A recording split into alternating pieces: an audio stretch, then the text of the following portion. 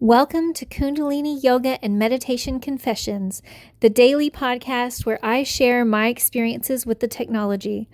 My name is Ananda Savitrikar, and I'm a Kundalini Yoga and Meditation teacher in Dallas, Texas.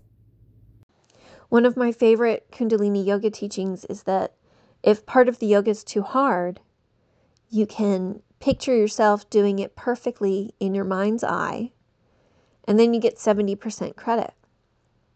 So, to me, this is a great example of how our mind and the spiritual reality is so much more powerful than the physical, which we sort of know because someone can be, doing the right diet and doing the right exercise, but they're not seeing a change in their physical reality. And we know that that's because something's off in the way that they're thinking about things. Like they have this really strong idea that no matter what I eat, no matter what I do, I can't lose weight, right? So then that is what happens. They eat very little and they work out and nothing changes.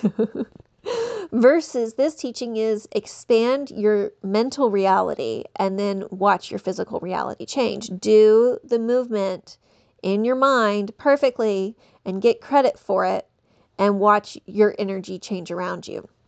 And I know that this works. I do it all the time with the prosperity meditation where it's the HUD, HUD, HUD chant and you're moving your hands and your eyes are closed 90% looking at the tip of your nose. I can very easily picture that in my mind and do that whenever. Of course, that's not something you can do when you're driving. You should be still not needing to operate heavy machinery. So that one's really better for if you're just, in a meeting maybe. I have to go to a lot of meetings sometimes where they're not very interesting and sometimes they're material that I've covered or even material I have prepared for someone else to present. So those meetings I'm not super invested in. And there's no need for me to really pay attention. I'm more there just to supervise.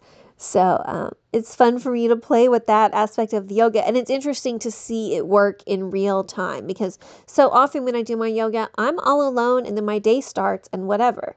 But to do it in real time and watch the effects in real time is a very interesting thing to happen. So I don't want to encourage you to tune people out, but I do want to encourage you to try this practice.